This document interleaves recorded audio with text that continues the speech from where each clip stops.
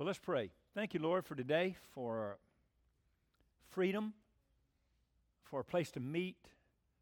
Lord, we ask your blessings on your word for the families that we know that are hurting, just dealing with loss and just difficulty. Help us encourage them. Father, thank you for loving us. In Jesus' name, amen. If you were not here last week, you know, we're going through the Beatitudes, and we were in those verses in chapter 7 where Jesus said, seek, ask, and knock, which is basically praying. And we took a little different path because there's so much involved in prayer. We're kind of looking at the philosophy of prayer as a whole, not just that few verses in that paragraph. And we didn't get finished last week, so this is part 2. And if you have the notes from last week, they're not the same as the notes this week, okay? So if you're interested in that. But it is a little more complicated just because when you're talking about the sovereignty of God, and sovereignty just means God's in control, that he knows what's going on. He knows what's going on a million years ago. He knows what's going on now. And he knows what's going on a million years from now in the future. When we say the sovereignty of God, that's what that means, okay? So when I say that, that just means God knows everything, you know. So nothing takes him by surprise.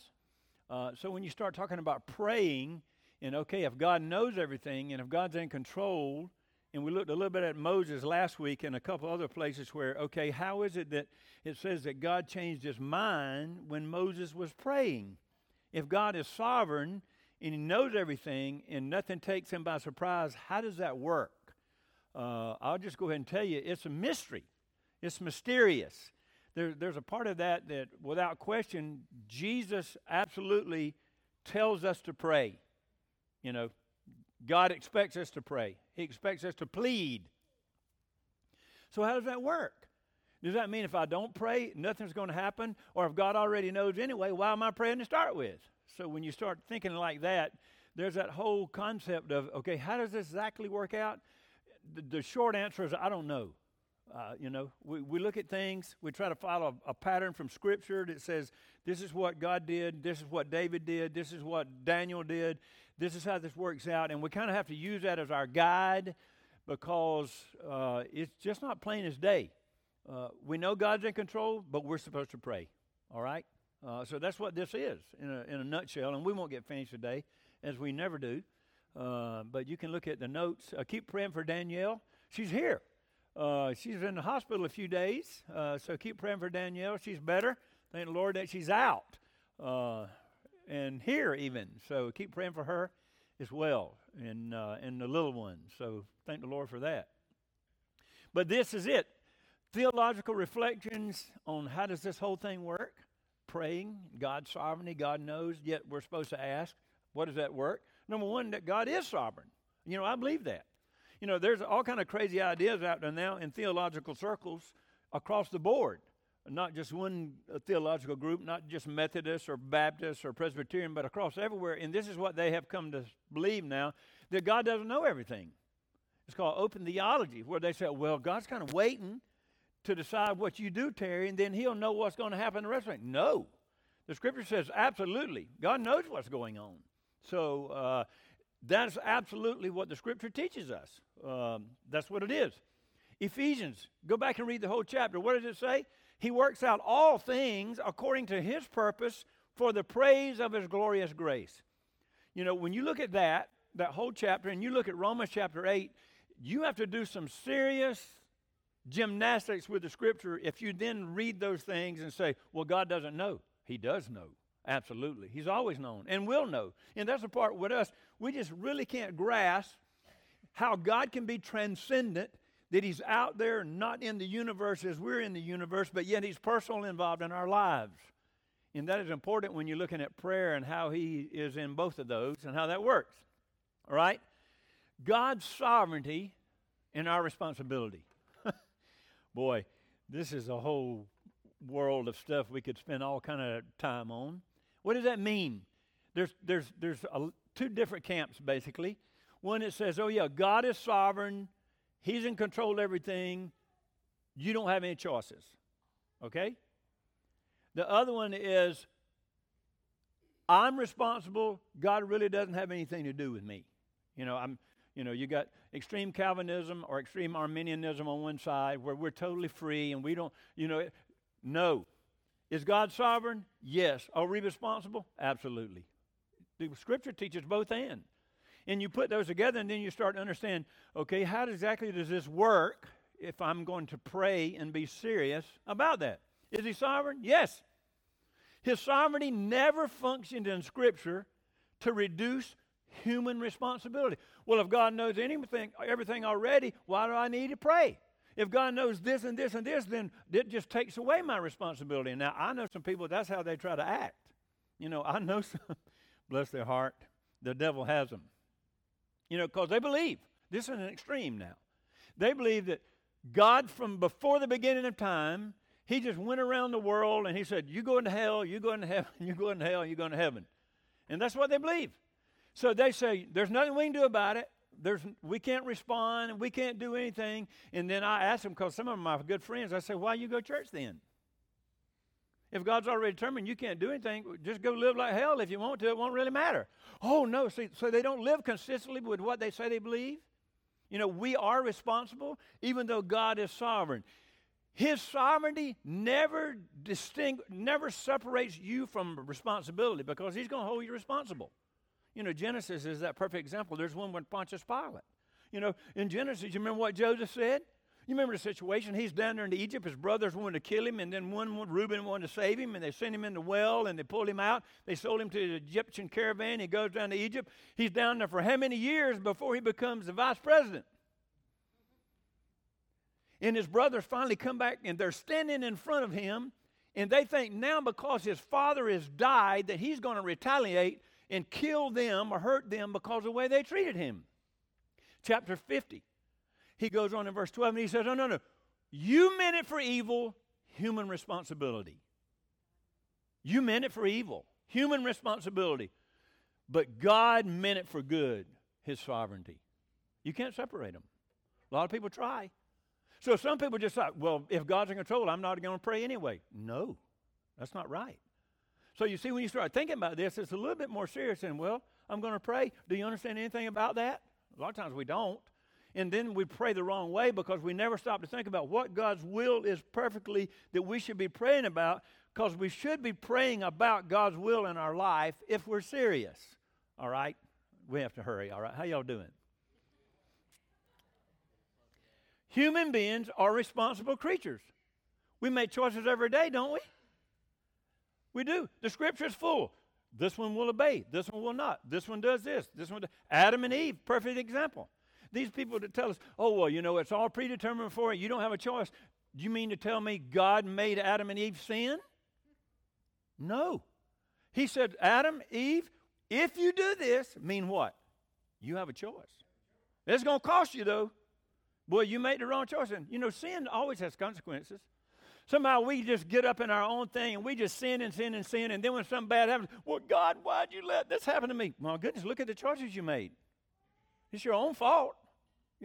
That's it. We are responsible. God's sovereign, we're responsible. That's part of it. We choose, we believe, we disobey, we respond. There's always significant responses to our choices. Always. The same thing with praying.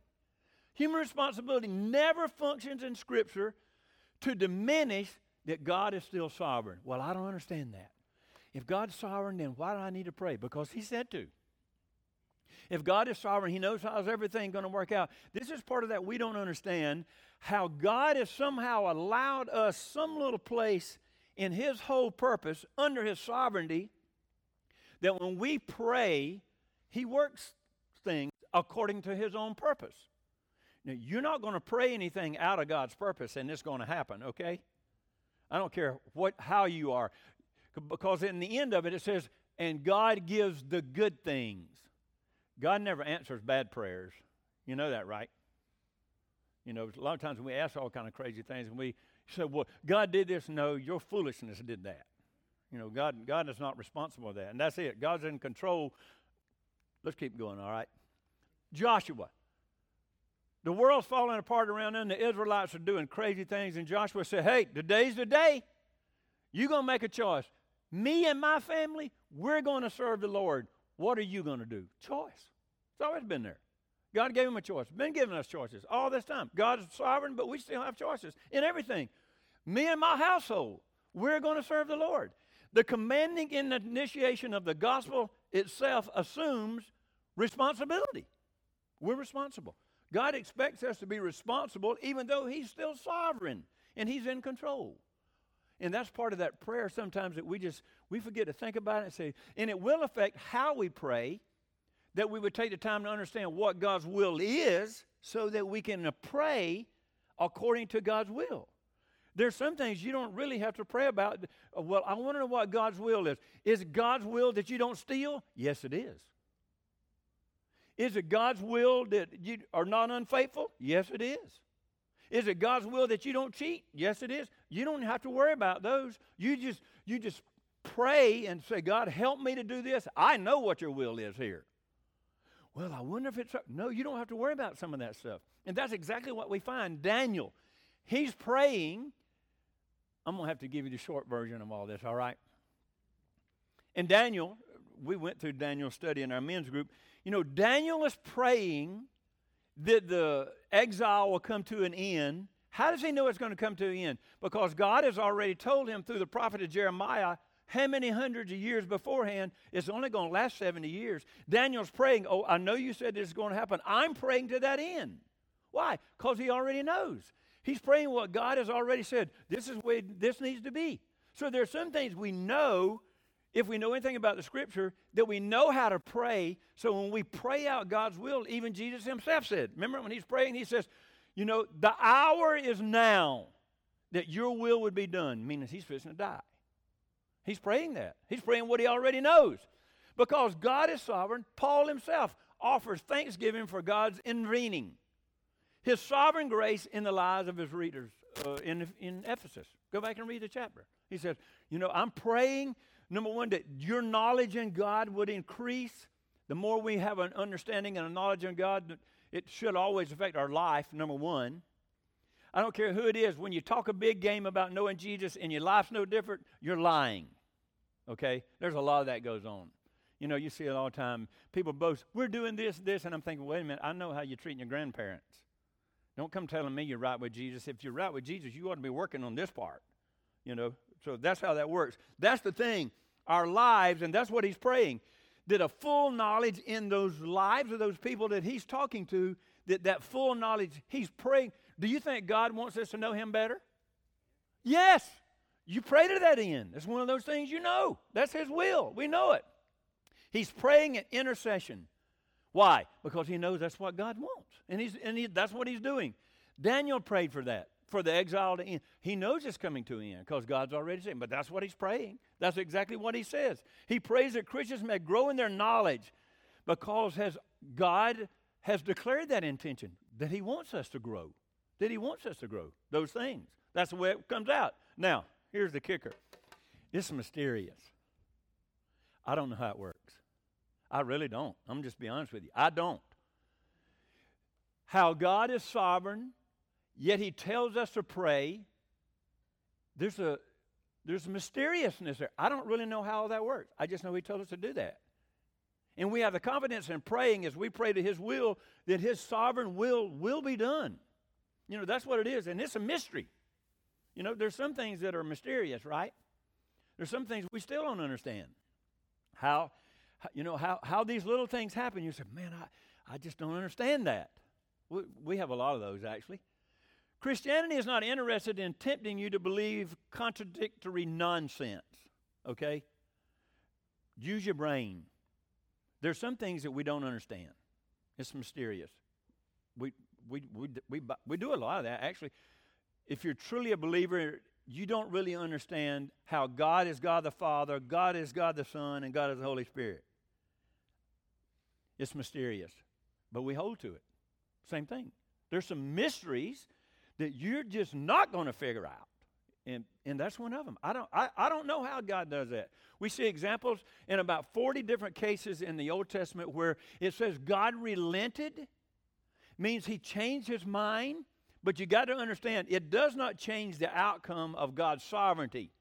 What do I mean by that? Did God know Moses was going to pray and intercede? You better believe he knew it. Did God know Paul was going to intercede for his own people? What did he say?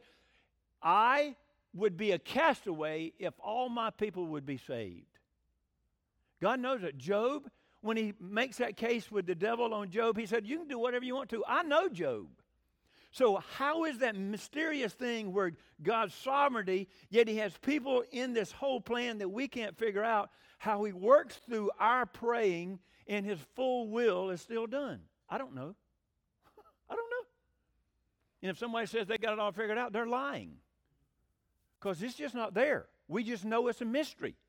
You know, how is it your children can grow up and be so far from you, you wonder, where did they come from? You know, it's amazing how far a nut can fall from a tree and then roll a long ways. Wait a minute.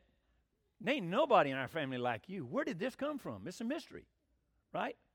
It's connected in the genes or somewhere. It skips 2 or 3 generations and it'll pop up. And if you know anything about your older generations, you can see it. You know what I'm talking about?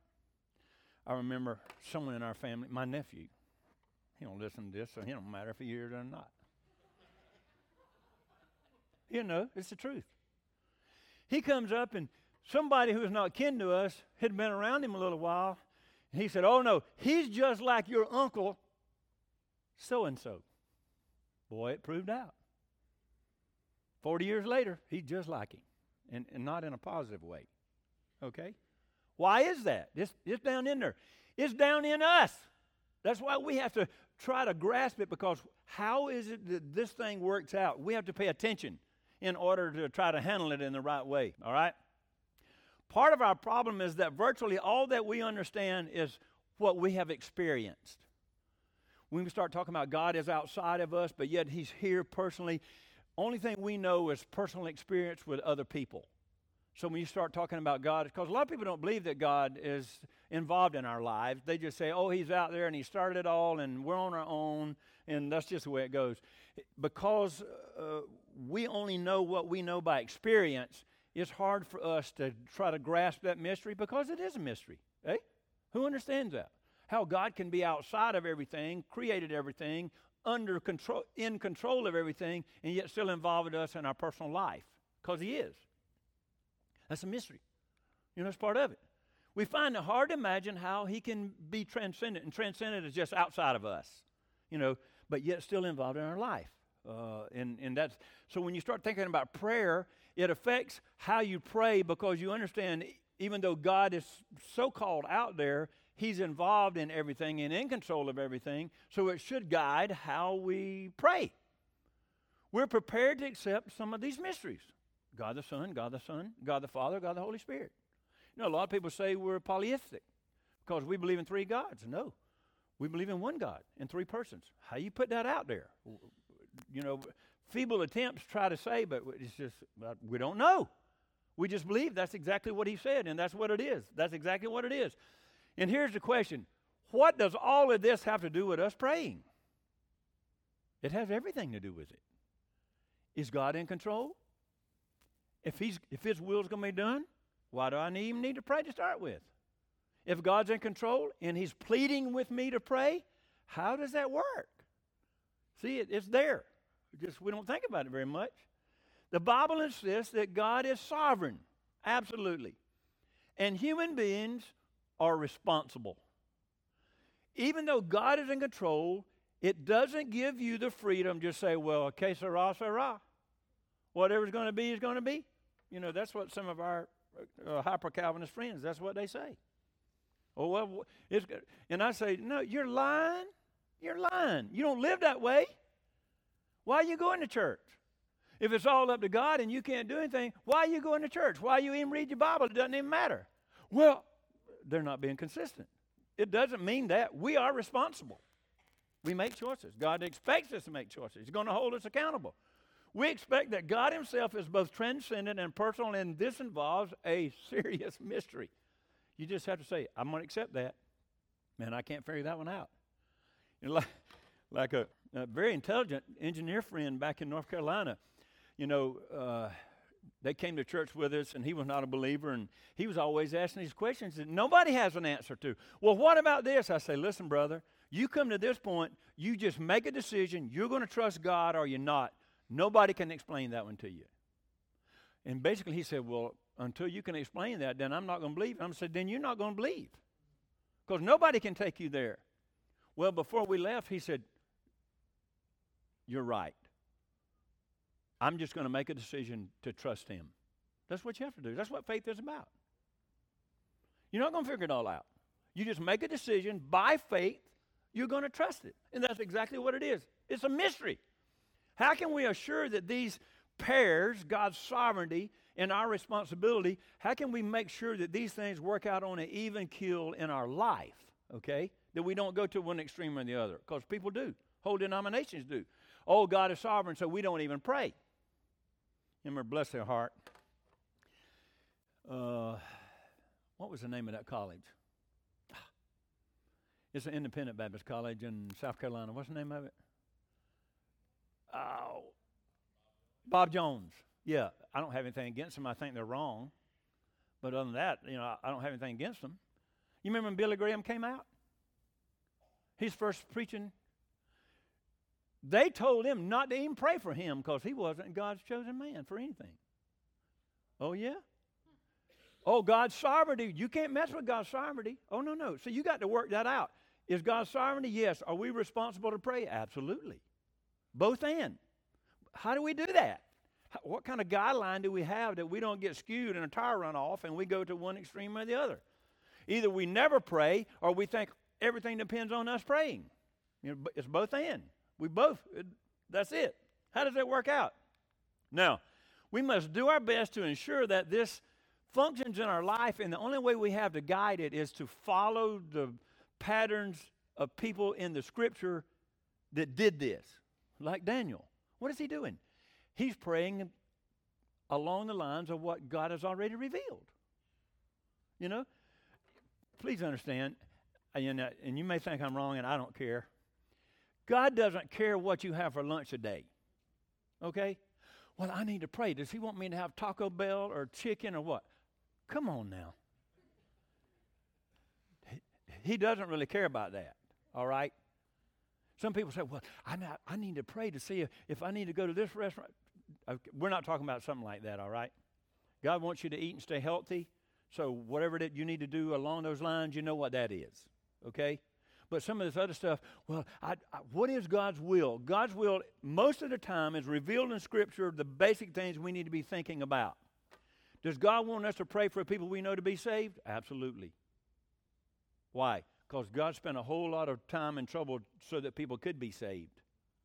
And some of the people that go to that far extreme, they said, oh, we're not even going, that would be challenging God's sovereignty. If I'm praying that somebody will be saved, really? That's what God's will is, that people be saved, right? God's will is that people's lives be changed. God's will is that I be changed. So you follow the Scripture and say, what are the guidelines? Paul gives us plenty of them. David gives us how he prayed. We see that, praying along in God's will. They're functioning in our lives as described in the Scripture by people who've already been there. That's how you know what it is. For example, how does that one work out? Election. That's that predestination stuff, where there's some people who believe that, before anybody was ever born, God just went down the line and said, you go to hell, and you go to heaven, and you go to hell, and you go to heaven, and you don't have any choice. That's the far extreme of election, okay? Do I believe in election? Yes, not like that. Do I believe that God does elect stuff? It's in the Scripture. But it never has to do with personal salvation. They say, and they always go back to Jacob and Esau. I'm thinking, wait a minute, he's talking about a nation there. He's not talking about people. He's not talking about individual salvation. So how does that work itself out? How should election function in our life? Do I believe in God's sovereignty so much that I never will pray? That's fatalism. That's what it is. That's what Muslims are. They're fatalists. Oh, if Allah wills it, isn't that what they say? But yet, even they don't live by it because they know by the end of the day, if they calculate, if they want to go to heaven, they got to do 51% better than 49% bad, because if they die today and they haven't, then they'll be condemned. So they have a work salvation, even though they always say, well, if Allah wills it.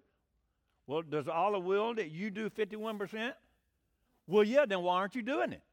See, they're not being consistent. Most of the time, we're not very consistent, are we? We talk out of both sides of our mouth. Because one of them works better in this situation, and another one works better in that situation. Well, that's another thing, all right? It never functioned in Scripture to foster fatalism. And fatalist means simply, que sera, sera. Whatever God's going to do, He's going to do, and so we don't even need to pray. It doesn't foster that at all, ever. And it doesn't hamper evangelism. A lot of these same people say, oh, well, we don't go and share the gospel.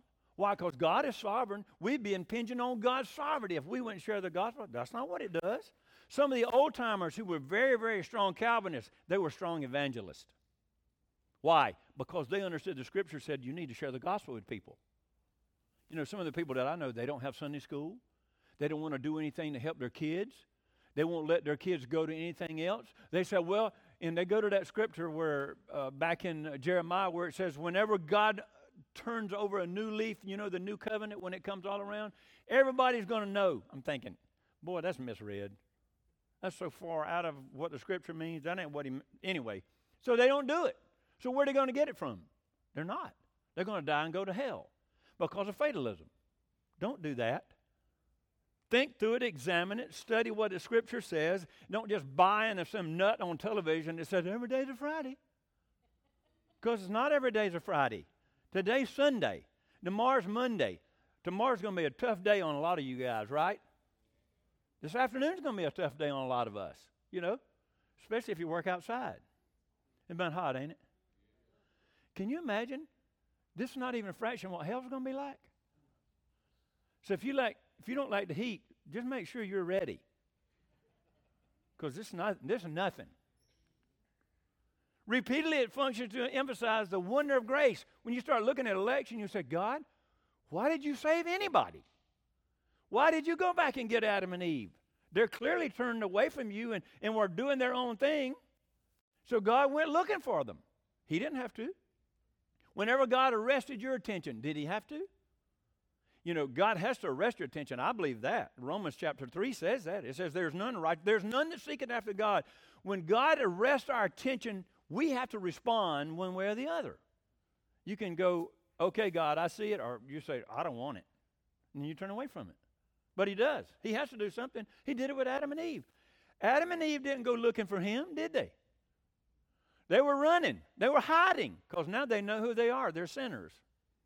So God says, where are you? Oh, we're hiding. Why are you hiding? Because we're naked. How'd you know you were naked? You ate of that tree, didn't you? God went looking for them.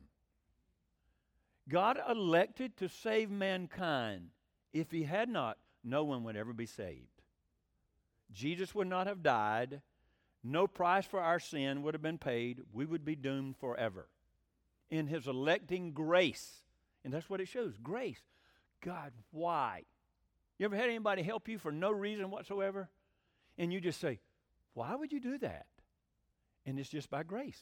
They just want to. That's what God is. He just loves us that much. It functions to ensure that a certainty of spiritual fruitfulness. God wants us to grow up spiritually. He wants us to grow up. He wants us to mature. That's what this is. This whole plan Paul is talking about. He says that you would grow in the grace of our Lord Jesus Christ. Knowledge. That you would do the right thing. How to be constant exhortations to believe and obey the functions in the Scripture. Obey. You remember Saul and David, right? Saul and Samson. Saul and, good night. What was his name? Samuel. Saul outgrew his spirituality pretty quick. He looked pretty good on the start. And then he got to thinking more of himself and didn't really care about what God said. Remember, God told him, when you go down there, kill them all. Don't bring anything back. Kill everybody down there because I know what they're going to do to you. And God does that. He says, when he says, Terry, you need to stay away from those people because I know what they're going to influence you. You can't handle that. He knows what he's trying to protect me. When you're a recovering alcoholic, you don't hang around with alcoholics. 20 years down the road, you might be able to. Don't fool yourself. If you've been dry for a year, don't think you're ready for that. You're probably not, okay? And then Saul goes down there and lying. How many lies did he tell? Oh, we did what you said. Someone heard sheep bleating in the background. What is that? Well, we're going to give that to the church. That's what he said. Oh, we're going to, well, God said destroy it all.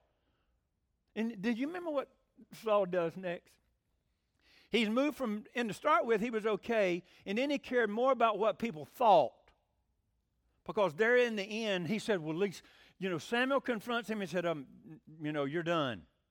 He says, well, still, go with me down here and make sure everybody still understands. Keep me in high regard of the elders. He wanted to put on a show. He don't care that it's sin. He hasn't repented. He don't care about it. He just wants everybody to think he's doing a good job. That's what a lot of church is about in our country. People just want everybody to think they're okay when they're not. And you know what Samuel said? He turned his back on him and said, you're done. You stick a fork in you. You're done, brother. Why? We get to where we care more about what everybody else thinks than really what God thinks. That's a serious problem in church still. We just want everybody to think that it's okay. When you're praying, he says, Paul is praying that our life would be changed.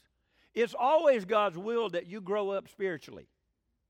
You don't ever need to be in the same place next year that you are now. You should always gain some kind of ground, right?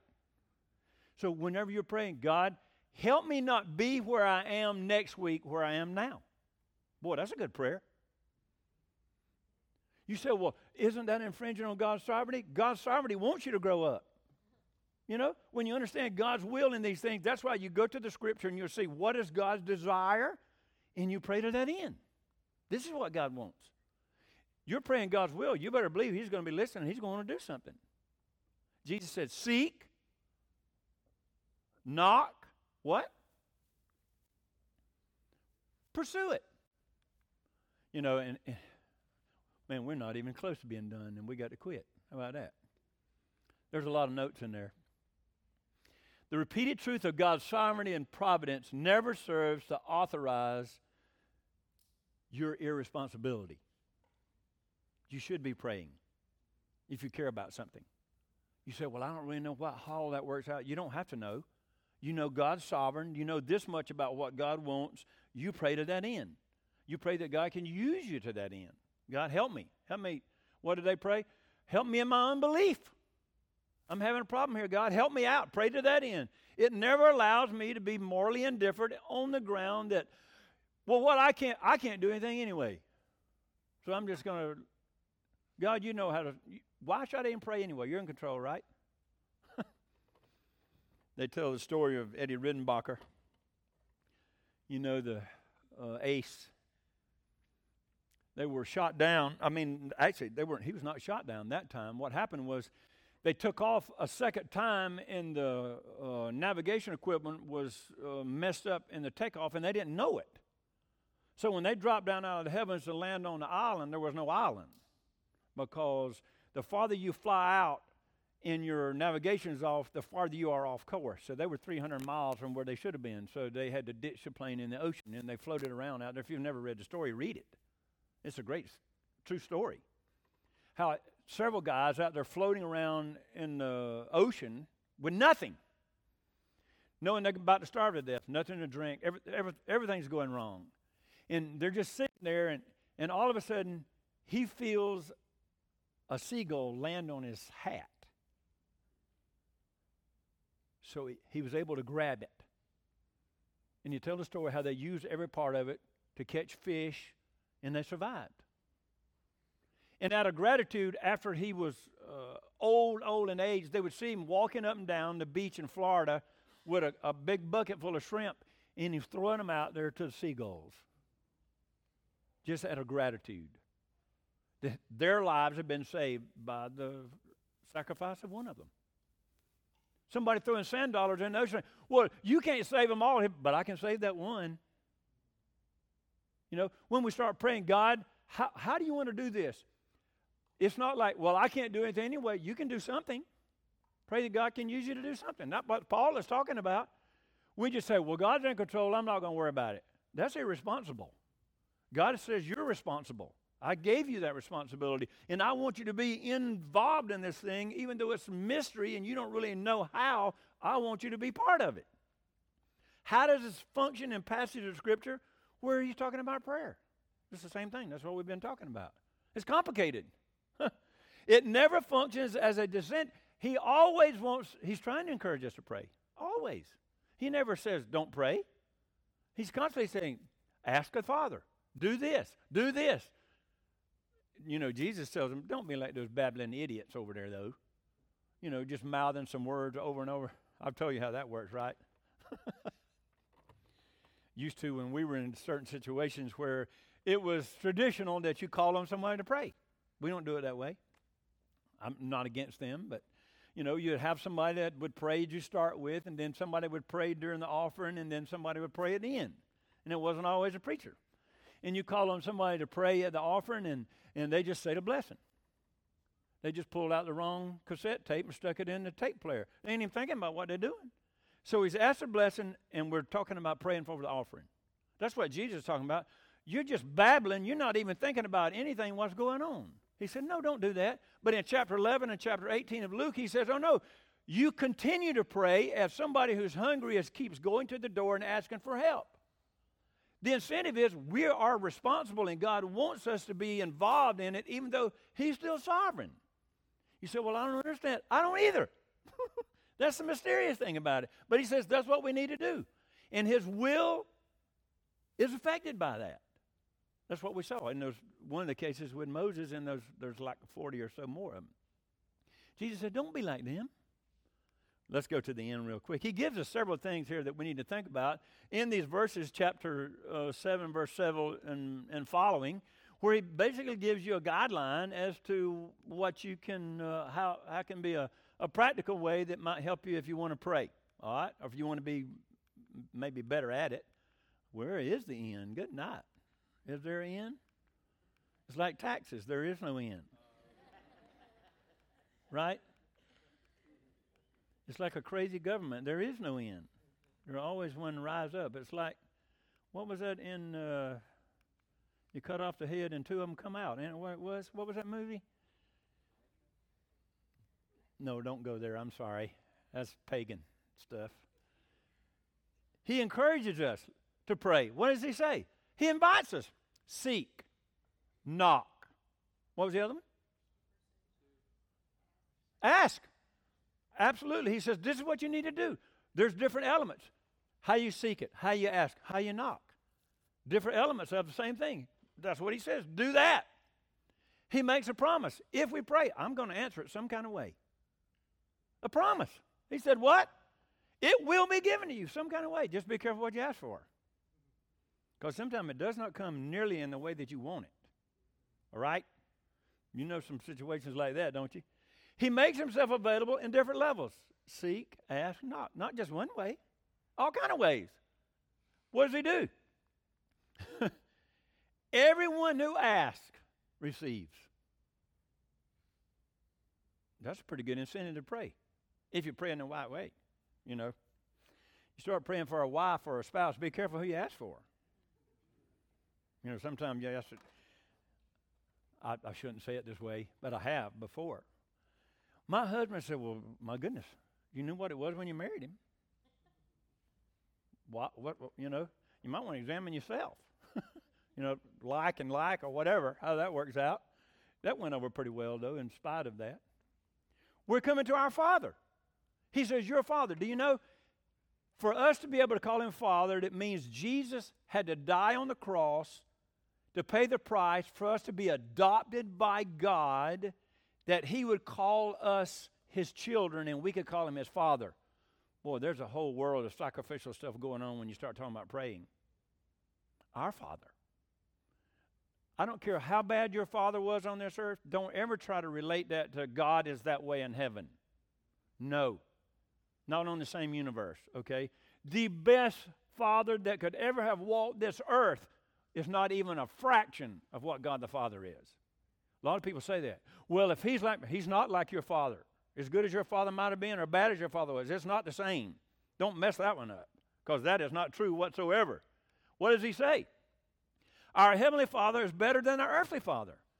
The best father on earth would look out for his kids, and he said, your heavenly Father is going to be eons beyond that.